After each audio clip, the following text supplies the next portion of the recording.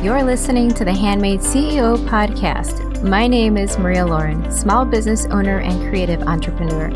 Each week, we'll discover the steps and motivation that inspire our guests to create income from their skills. Get ready to start learning how to creatively pursue your dream job by crafting it yourself.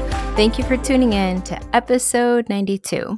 I'm going on a limb here, but I'm guessing that we've all experienced an amazing working environment, and then we've had those that have made us want to run for the hills. Today's guest is sharing the secrets to creating a culture in your business that fosters belonging, value, and commitment. Hi, Dr. Troy. Thank you so much for joining me today. Well, you're welcome. I appreciate you allowing me into your space. This is awesome. Absolutely.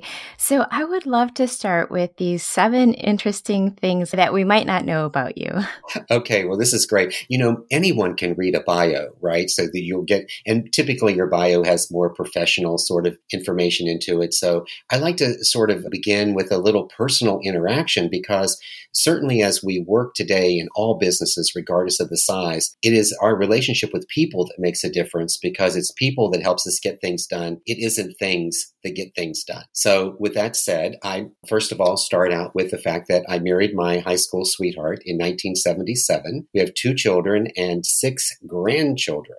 Vicki and I have traveled quite a bit. And so one of the fun things to tell you is that I kissed the Blarney Stone at Cork Castle in Ireland. What was really cool about that is, first of all, I'm filled with the Blarney. And so I said to my wife, as we were getting ready to do this venture, I go, honey, do you think that I'm going to lose the Blarney? Because if I kiss the stone, will it counteract what I already have? And so after the event and the day goes on and she says to me carefully, no, your rhetoric is still in place. You still have all the Blarney and maybe more. So that was a fun little thing. I rode a camel in the Middle East, an elephant in Asia, and a hot air balloon in Africa. And the difference between elephants in Asia and elephants in Africa are the size of their ears. And that's what makes a difference. And of course, the Asian elephants are much easier to ride than those that are in Africa. I fed a koala bear and actually petted the koala bear, which is an endangered species in Australia. And so you have to get special permission from the parks to be able to do that.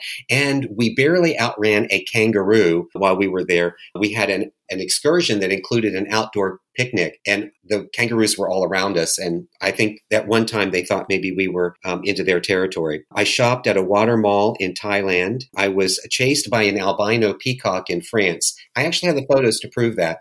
And I will say it's a little contradictory. It's like an oxymoron to call it an albino peacock, given the fact that it is, but it was a white bird and it was a peacock and it did chase me. I have zip lined through the trees in the Caribbean, and I've traveled to 45 states, over 60 countries, and have been on 6 continents. Wow, that's amazing. You've been busy. Yes, I've been busy. It's like, oh my goodness. But it's been a fun adventure, and traveling has always been an important part of me because I learned so much about the cultures and the people in the different places that I am, and it just really enhances the work that I do. And I'm excited about that because I get an opportunity to talk to companies not only here in the United States, but around the world regarding the culture of their organization and how important that culture is, because without the culture being set correctly in an organization, regardless of the size of the company, you have problems. And so you have to have this culture that actually works. And so part of my work is helping organizations create a cohesion culture. And a cohesion culture is a work environment where people have a sense of belonging, are valued, and share in mutual commitments. Do you find that in this niche, it's different if you're working with companies in the United States as opposed to other areas? Because I imagine that maybe values are a little bit different, or maybe perspectives as an employee or as a business owner. I was just wondering if there's any variances there, or if maybe there's just an underlying similarity. Well, first of all, the good news is that cohesion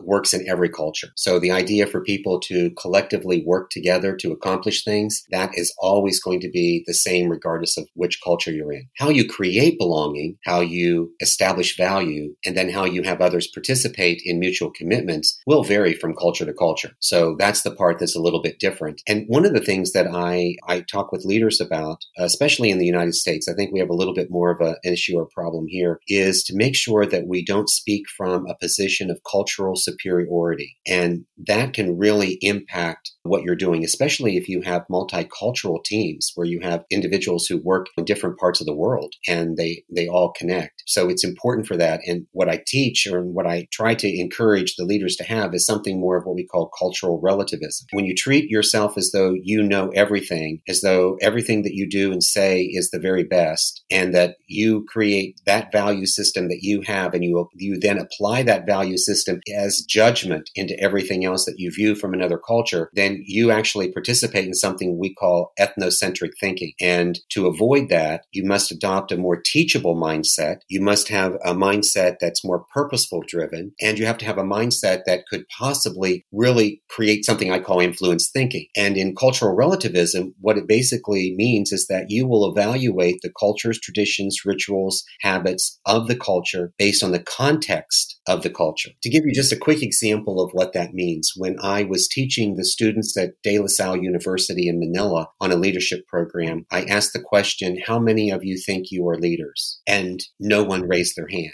I asked that same question in the United States, the United Kingdom, Canada, and the students will invariably all raise their hands. And the difference is that in the Asian community, they believe that they need more certification, that it is a rite of passage, that they have to get everything handled first, more like handle it more perfectly to be able to do it. Whereas in the United States specifically, individuals will say, no, I'm a leader, recognizing that they're still a work in progress, and they're okay and comfortable with that. And if you looked at those two items and you said, well, the folks in Asia obviously aren't committed, those students are not going to be as aggressive or progressive in their roles than those in the United States, you would be mistaken, because it doesn't mean that they don't take on the leadership responsibilities. They just can't claim it in their own minds to be the leader until they have received some sort of formal certification. Whereas in the US, we claim being a leader and then we don't necessarily do the right thing.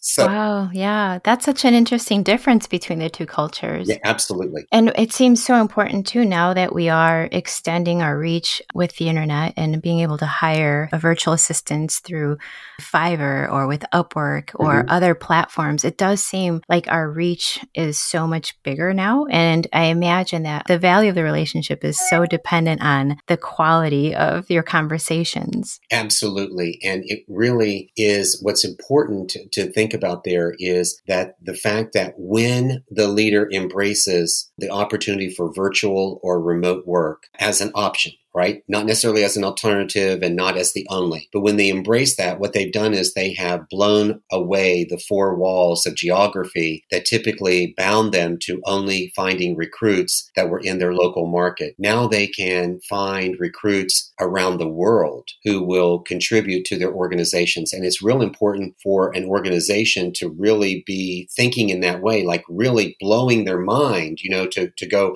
wow, we could go beyond the geography of my local city where I live, where I may have the headquarters. And normally I only hired people who could actually come into the headquarters. And now you can select talent from all over the world that can contribute to your organization, as long as you have put in a remote or a virtual platform to do the work. Exactly. Well, as a small business owner, I find that once you find a good employee, the hardest thing to picture is them leaving. So can you give us some tips on what makes a good working relationship? Absolutely. So the first thing that I work with leaders on is making sure that their mindset is right. And part of that is talking to them about attributes of an effective leader of cohesion. So I have 7 of them. The first is to be teachable. And this really begins the process to embody the other 6. That, first of all, these attributes are dynamic. They're not chronological. You don't just get to checkbox them off and then you're done. They actually are interacting all the time. It's very dynamic interaction. The leader has to be right first before others can follow. If not, then they'll be following something that may not necessarily be well put together. So that's why we focus on the leader first and the leadership team. And we talk about teachability and how that mind needs to be open to new information and new ideas, much like the way I discussed the cultural difference between cultural superiority and cultural relativism. And in that mindset of being teachable, and why that's also important, is Peter Senge did work in the 1990s about a learning organization. And one of his elements elements of that learning organization is diversity. Where today our conversation of diversity may be more in the realm of cultural age, what's current today. When he was talking about it, he was talking about diversity of thought, and that was relying on individuals within the organization to be the level of experts that they are, and to bring that group together so that the sum of them together was greater than their individual parts. And that's the same for the attributes. And when the leader is teachable, then they'll embody these other 6 attributes, such as showing compassion, extending grace. When you extend grace to someone, it is the unmerited favor that you give to someone, whether they deserved it or not. It's simply because you say you can, and you do. Seeking the truth is the 4th characteristic. The 5th is humility. Then there comes the purity of intentions. And lastly is making peace. And looking at all of those items together really kind of create that framework that you need to have for the leader first. When the leader is in that mode and has adopted those 7 attributes, then they have moved from what I refer to as a transactional leader to a leader of transformation. Leader of transformation is one who focuses on the needs of others and starts there as their primary area of concern. You find that more common in cultures that have a collective culture or collective mindset. You might see that again in those Asian communities. Germany is another example of a collective mindset, whereas here in the United States, we're much more individualistic. So we have some natural tendencies to fight against. We also have a ton of media that tends to bombard our minds and influence our thinking that says that we have to first think about us before we can think of someone else. We are seeing a shift, though, in the general marketplace where people are now making better product and services solutions based on the organization's involvement in the community, social responsibility, and that's also very helpful. So again, embodying all those characteristics then allow that leader to really say, what are the values of this organization? And then can I recruit and gain talent? Can I acquire talent that shares in these values? And when that begins to align, then the belief systems of the organization start to manifest themselves. And your beliefs are built from your core values, things that you really fundamentally say I believe in, is all sorted from some sort of value. It could be the value of what you recognize to be the truth. What source do you use for the truth? Do you use a book, a teaching? Do you use your own, personal experience? What is it that you are saying is your truth that begins to ground some of those initial values? So our belief system is built from our values, the attitudes that we express, positive, negative attitudes, how we feel about something, how we feel about it is in that emotional area is more of an attitude. It's not a belief, it's a feeling. And then all of that works together. Values, beliefs, and attitudes form our behaviors. And when the leader can adopt behaviors that others want to follow, then you know that those 7 characteristics, which are very positive, are now going to create the right influence for the organization. And if so, then the organization focuses on creating a culture where they have belonging, value, and mutual commitment. So that's the initial framework that I propose to clients, and that's what I work with when I work with leaders on their cultures. That's great. Well, I love that it seems that this mindset is going to also be visible to the client. So in other words, it might help for retaining or having an ideal atmosphere at work with your employees, but I would imagine it would translate and spill over into what your client sees as well. Absolutely, because it's 100% true that how you treat your employees is how your employees will then treat the consumers and how they will treat others.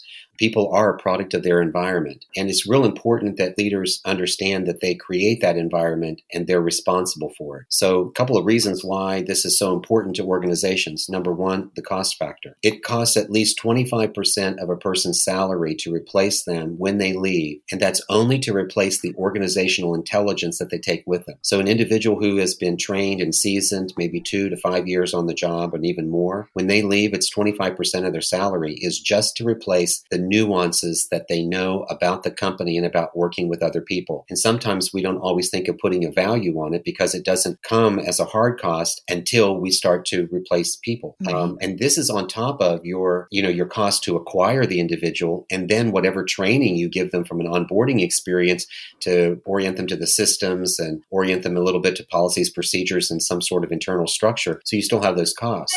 And then the additional benefit that you receive from actually doing this, research has proven that when you see an increase in performance of a team, specifically when cohesion is present, up to 50% of that increase of productivity and creativity is actually attributed to that team working cohesively. So there are some real tangible values to this. It's not just fluffy in the sky, I know I should treat people well, but guess what? We're really going to focus on the profits of the organization. Because What I will tell you this, that you don't get profits of the organization without people. People interacting with the organization creates profits, not just things interacting with things to create the profits. So really, if an organization can truly have leadership that will embody these three things, they will, number one, create an honest environment where things are authentic and genuine, meaning that values mean something and people will hold to those values. When the senior-most individuals of the organization support what is going on, that they support and adopt good behaviors that treat people well, that create no harm to individuals. And then lastly is that when they create an environment that is so easy and refreshing and just a good experience for individuals that they want to live it, breathe it, and own it, then they will be able to make progress. And one more thing I would also add too is there's a difference between what is considered correlational data and then what is causal data. In thinking about cohesion, it's real interesting how all of that, comes together. And so if with your permission, I'd like to do 2 exercises with you if you're up to it. Sure. Yeah, okay. Let's go for it. So the first thing is that sometimes when I talk about cohesion culture, people think, oh my goodness, it's like, I'm going to be the same company as everybody else. And the reality is that's not actually true. So I'm going to start with this question. So first of all, Maria, have you had chocolate cake? Yes. Okay. Have you eaten more than one piece of chocolate cake from different bakers? Yes, absolutely. Good. Yeah. In that, when you've had those chocolate cakes, did they taste exactly the same? No.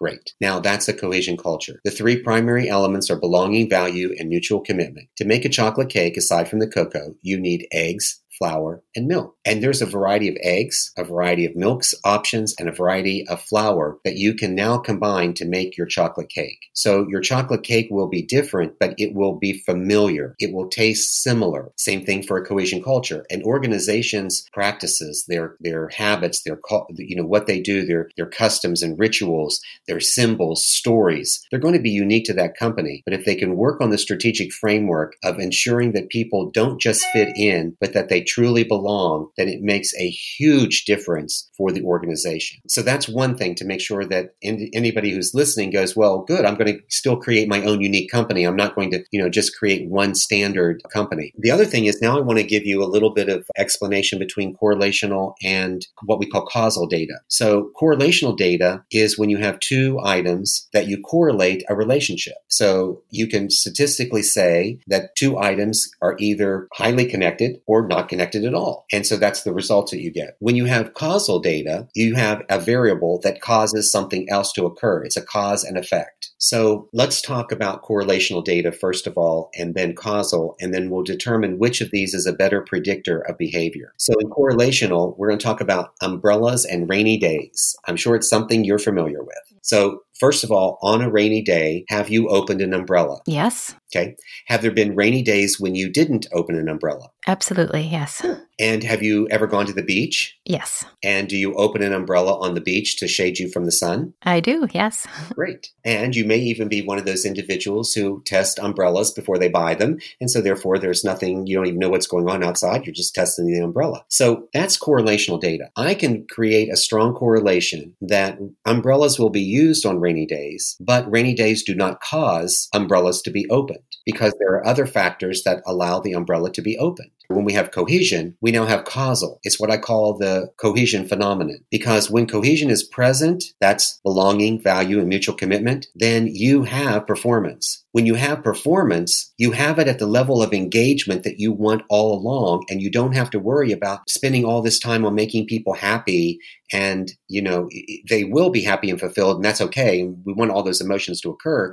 But sometimes we view those and think, oh my gosh, we have engaged employees, when in fact we don't. To get it, you have to have a causal activity. So cohesion creates performance that leads to engagement. That's the cohesion phenomenon. So now when we work with leaders, will say, yes, you want to use correlational information. You want to make sure that, yes, these statistics have a relationship and I understand them, but they don't predict each other. So if you want to predict behavior, then you build cohesion into your team, and you will be able to determine that based on how that group is performing. If they are performing at a high level, then they have to have cohesion. They cannot perform at a high level and not have cohesion in the organization. So sometimes when you have a disconnect of the performance and people are not performing even when all the data says that you should be, yes, it's because you have a problem inside your organization, and now we need to go in and decide what that problem is so that you can rectify it, or at least have an opportunity to correct it if you want. Yeah, that seems like a really difficult thing to pinpoint. Sometimes when you're in it, it almost seems easier to maybe see it if you're not so much in the situation. So if you're viewing it from the outside, is that a service that you offer as well? As you may already know, I'm a huge fan of selling on Etsy. I've had over 10 years of selling my jewelry and digital cards there. And to be honest, it is by far the easiest platform to navigate. It takes no time at all to list an item with a smartphone. And really, that's how I get most of my products in my shop. To make it easier for you to get started, I'm sharing a link in the show notes for you to open your shop with 40 free listings. That should motivate you to finally take that first step and get your shop online. If you're looking to finally open your store with absolutely nothing to lose, now is the time to try Etsy. Now back to the show. I do. As a matter of fact, I work with organizations to produce what is called a culture survey, and it's an online process, and we can, depending upon the complexity of the company, we provide unique URLs based on individuals. So you can survey individuals of departments, individuals who make up a community, maybe several units, and then you can put it all together for an aggregate total of the whole culture. But then you can also look at the subsets to determine if there is a factor that's affecting the overall culture of the organization. You might pinpoint the area it is in, and then you have the opportunity to do some additional observations, some additional studies. A lot of the HR areas that I work with, they already have good strategies and practices, or they have an idea of strategies and practices. What I do is help them make sure that they're working at their optimum, and are they getting everything they want out of it. And I use a talent retention model that's included in the book that individuals can look at and see fundamentally, here's a picture of how all this stuff should be working. And then you need to have all this working. Sometimes I find that when individuals go to like a conference, they'll bring back their best idea and they want to implement the idea, but it doesn't connect with anything. So the idea behind the retention model is to ensure that the items connect and that you understand the context and the relationship they have to each other. And then you can put things together, training, coaching, all of those skills that you really need to make sure that are in place for the individual to move the organization forward. Okay. Yeah. Well, that data that you gather must be invaluable to a small business owner, because you're not having to do the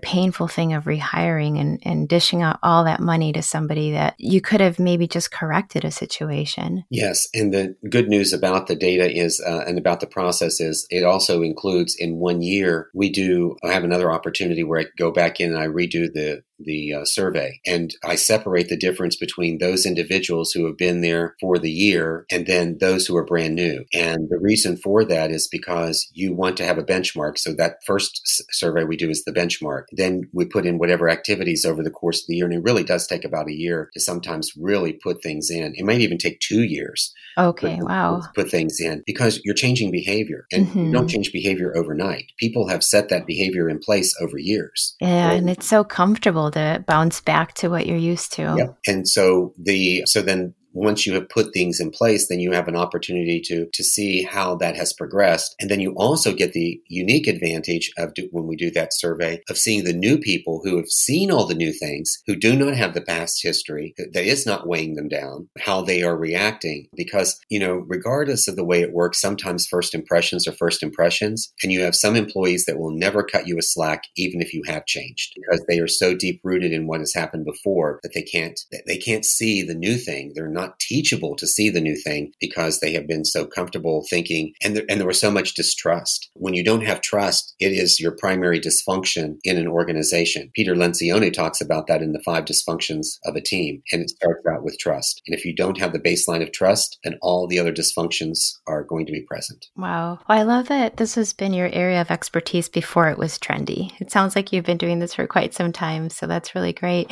Can you tell me a little bit about your book? I sure would love to do that. So the book is called Cohesion Culture, Proven Principles to Retain Your Top Talent. Again, it's divided into 3 sections so that the individual leadership can actually know what it's like to be a leader. I have a quote that I use in some of my teachings, and it says that you cannot serve the many until you serve the one, which says that as a leader, you have to make sure that you are taking care of yourself first in acquiring good leadership skills so that you're able to properly influence individuals that you work with. And it also, if you unpeel another layer of that quote, then you consider, wow, I have to treat my team individually. So I have to make sure that I'm meeting the needs of the one of the team before I can meet the needs of the many of the team. And then if you look at it from a social perspective, it says that you must see the humanness of the one before you can affect the change for the many. So again, building all that together. So that first area of the book is on leadership. Then we work with how you build the culture to make sure that the HR strategies and practices that are in place are starting to be in place from a cultural perspective with values. And it's real important that those values aren't just one-time things said, but you indoctrinate the values into communications. You certainly can put them on the wall of messages. You can send them out, but you need to really incorporate them. And so I teach them how to incorporate them into coaching and training activities that can make a difference. And then lastly, it's like, then what are the techniques? That's the putting it all together or bringing it together. And it's what are the techniques and things that you need to have in place that complement both relating and learning? And what do they look like in the organization? And many things I try to do is adopt practices that they already have, but maybe they need to be tweaked. Maybe they need to be re-energized. So we rethink, retool, and reinvigorate to make it work. So it's not everything starting from scratch, not everything starting from zero. And so that's what the book covers. And I wanted it to be something that really said it's practical, that is applicable. Like you could pick up the book and actually put this stuff into place. And I know when you and I spoke before, that's important to your listeners. They don't want to just get a book that gives them all this concept and then doesn't tell them how to do it. In my being genuine and authentic about what I want to do to help others be successful, I couldn't just hint at it in book 1 and then make them buy 3 other books before I finally told them something. I'm like, hey, I'm going to share this right from the beginning and put all that information out. So, and then the really great thing that's happened from that I'd love to share with your listeners is creating Cohesion Culture Camp. It is an interactive online platform that allows individuals of an organization to gain more leadership development, more leadership skills. It's a DIY program that goes over a 5-module program that is ideally set up for 5 weeks, but it could be 10 weeks or 15 weeks, depending upon your pacing it. You have the opportunity to get a camp coach if you would like to gain some support because conversations that are dynamic help people learn sometimes. Yes, yeah. So it supplements that. And then this program is also available to bring in-house to a company, and you can do it for all of your folks inside. We run everything from the online platform, and then the conversations that are group-led by the instructor are there. I provide a coaching guide for the company so that if they don't want to hire the coach because they said, like, look, we spent the money on the online, we'll do the coaching ourselves. I give you a coaching, you buy a coaching guide. Coaching guide then allows the individuals within the organization to supplement the conversations that need to be happening. Because the one thing I know for sure is this: if you simply assign training or development opportunities to people and you don't set up their mind before they start, you don't check in with them while they're doing it, and you don't follow up afterwards, you have failed them. You as a leader can just say, you just mark the failed box, because you need to give them the reason why this is an important program for them to do. You have to reinforce that everyone in your organization is a leader. If you do, then people will start thinking in that way. You don't wait until you become a leader to think like a leader. You start thinking like a leader right from the very beginning. My mom used to say that you don't act like the job you have, you act like the career you want. So, right.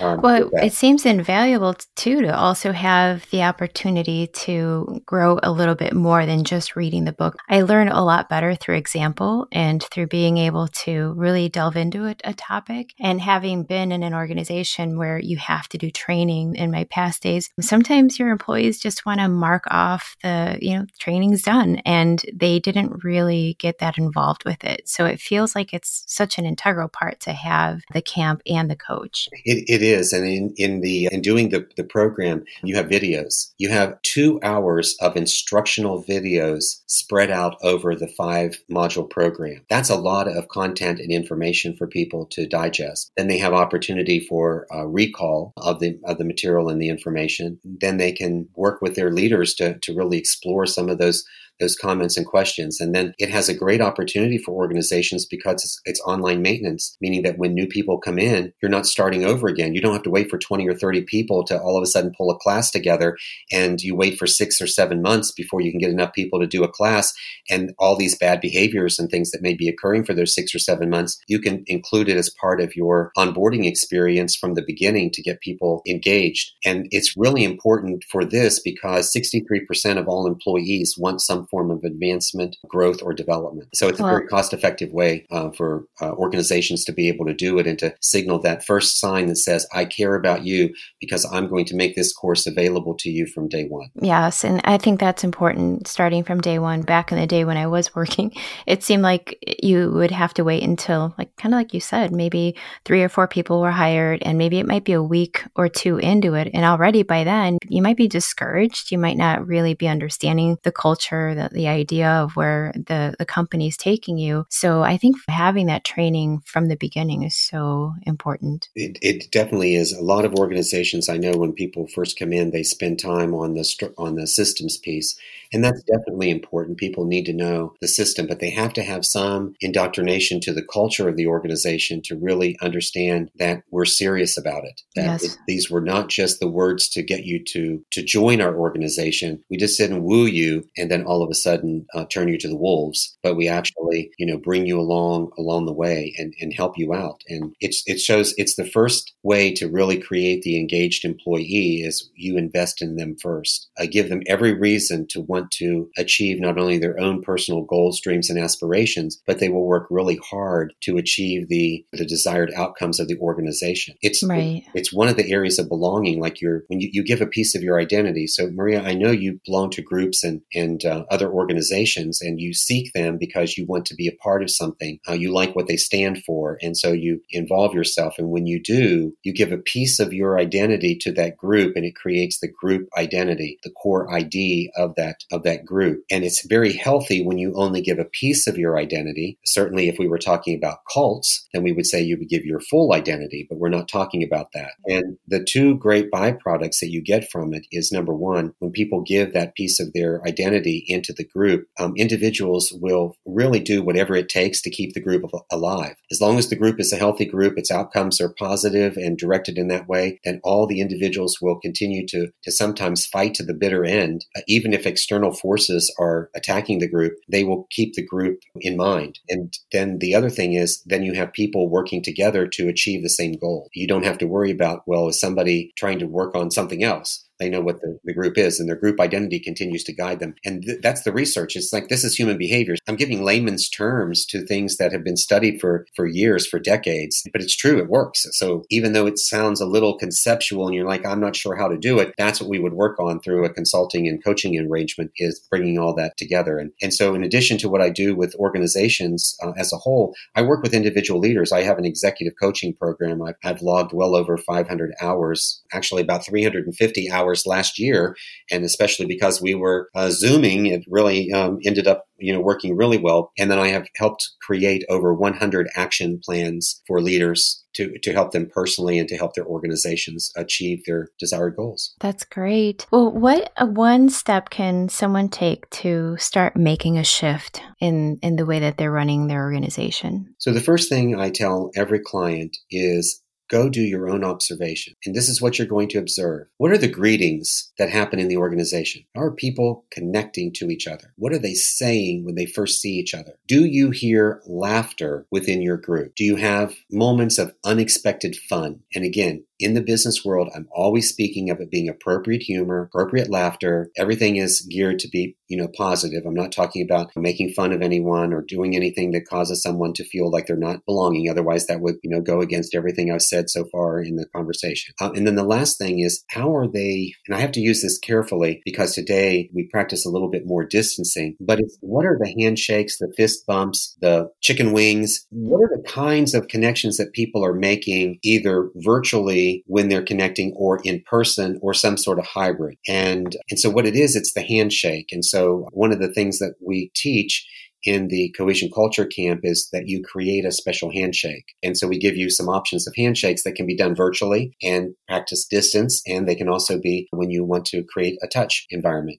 So we do that. So that's what I tell folks to do immediately is to do that because that empirical data will start making a difference immediately. Because for instance, if you see that people are coming into work or that they're clocking in the morning and nobody's talking to each other, they're just sitting at their desk and doing their thing, there's no greetings. And we need that. The human need is to have that we have a bonding activity. So Right. One of the suggestions that we recommend to organizations is to do a morning huddle and to do the morning huddle about 30 minutes. It can be 15, 20. So it's just a hard, fast rule. But sometime before the official start time, you actually open up a Zoom call or some sort of online platform. And you encourage people to get their coffee, to talk to one another, to have them ask about how their day was yesterday. It's informal. So we're not asking for a formal, you can create formality if you'd like, but this is just really informal, getting to know people. You can play games. We have online activities that they can do where folks can actually use their online tools, their online devices, their phones and tablets to be able to connect to a game, and they can share in a community game activity that they can do. That's something that's really brings together the group. But sometime you can go to 5 after the start time, and you should go to 5 minutes after the start time because you created an informal environment. And so if you have a 9 o'clock start time and you start at 8:30, you don't want to be the boss that goes, oh, it's 9 o'clock, let's stop. But at 9:05, you can then bring closure to it and people don't feel like you all of a sudden didn't mean what happened before. Like it was just like you were checking off that box again where, yeah. Yeah, Okay. and so you can do that. The other thing we recommend is that you create online lunches where individuals prepare their lunch and they come to a visual online experience and actually eat together. We know that's important because we create our values based on the use of our senses. Many of us can have memories and recall things that have mattered to us, such as the music that was playing, the food that we ate, what somebody looked like, the sound of their voice, how they smelled. All of those things create our experiences that create value for us. So you can do that. And then the third activity is something we call a daily debrief. And you do those, and those are, 10 minutes, 5 minutes, and they're just a check-in. They can be group and they can be individual. You have to have some variety between them. And the reason for that is there's a study by Harvard business professors Amiable and Kramer, and it's called The Power of Small Wins. And they talk about feeding the inner life, the inner soul of the employee. And what their research proved is that how the employee feels when they leave at the end of the day is most likely how they will start the next day. And That's interesting. yeah, so it gives you, so those are 3 things that I would just offer to you practically in addition to the other things I've mentioned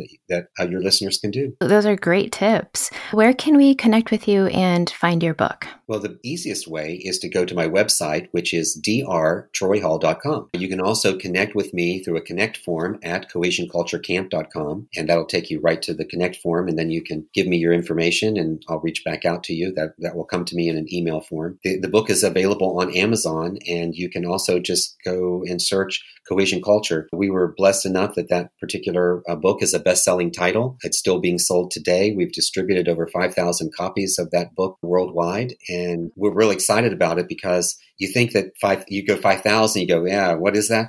But if you notice, for all new books that are created, less than 100 books are actually distributed on all new books that are created. So wow. to hit that number resonates with people. It says something. And then I'm real excited to be able to kind of close up maybe with our conversation to say the third book that I'm releasing is Fanny Rules, 9 Lessons Behind the Making of a Leader. And it pays a tribute to my mother's legacy in teaching me about leadership. Oh, that's beautiful. That's awesome. I create teachable moment stories of interactions with my mom, and I use them as real life practical examples. And the entire book is a mentoring guide. So when you get to the end of each of the rules, there aren't chapters because they're called rules, but when you get to the end of the section, then it gives you a recap of the teachable moment. And then there's a series of questions that you can use for self-reflection or questions you can use if you engage between a mentor and a mentee. It was a great way for me to remember Mom. So when I was 12 years old, my mom was diagnosed with breast cancer. And I, being the oldest at home at the time, it was my responsibility to take care of Mom. So for the entire summer that I was nurturing Mom back to health, while my dad, who was in the picture, but Dad was the protector and provider, and he had to actually work. And so I was the one. And so Mom chose to define her life by making sure that I knew things that would have maybe gone unsaid. She used every ounce of strength during that time to embody this one particular concept to me. And she said that my character would always be defined by my choices, not my circumstances. The circumstance that I have cancer will not stop me from making the choice of character to ensure that I teach you the information that you need to know. Wow. She sounds amazing. She was an amazing woman. And so I share a little bit about that and our journey and what that time is like in the book and self-reflection. I would love it for your listeners to get that. I'll make sure I reach back out to you. So absolutely. Maybe we can do another session where I just talk about my mom's nickname was Fanny. And so I'm not going to share much. Listen, you got to tease people a little bit to read the book. I told you some information. Her nickname was Fanny. I tell you how she got the nickname in the book. And then my brother who's 3 years younger than me, he says, you're doing this great thing for Mom. He says, but don't leave Dad out. And I said, no, I won't. So one of the chapters is called Stepladders, Space Pants, and Honking Horns. And the Space Pants story is in honor of my dad. Oh, how cute. I love it. Yes, we'll definitely have you back. Great. Thank you. I appreciate it. Yeah. Well, thank you, Dr. Troy. It's been fun talking with you and learning all about a very difficult topic. Thank you. I'm so happy to share that with your listeners. Thanks so much. You're welcome. Well, there you have it, my friend. Another incredible CEO making an impactful change in the world. After my interview with Dr. Troy, I realized that a lot of the previous jobs that I had as a teenager missed the mark on so many levels. But it's exciting to know that each and every business has the tools available to them to make their business a cohesive culture environment. Be sure to check the show notes to connect with Dr. Troy and to buy his book on Amazon. I'll see you next time. Thank you so much for listening to the Handmade CEO podcast. Don't forget to check the show notes to get a glimpse of today's featured guest and special offers. If you love the show, leave a review and share this episode with a friend. Thanks for tuning in. Now it's your turn to start handcrafting your dream job.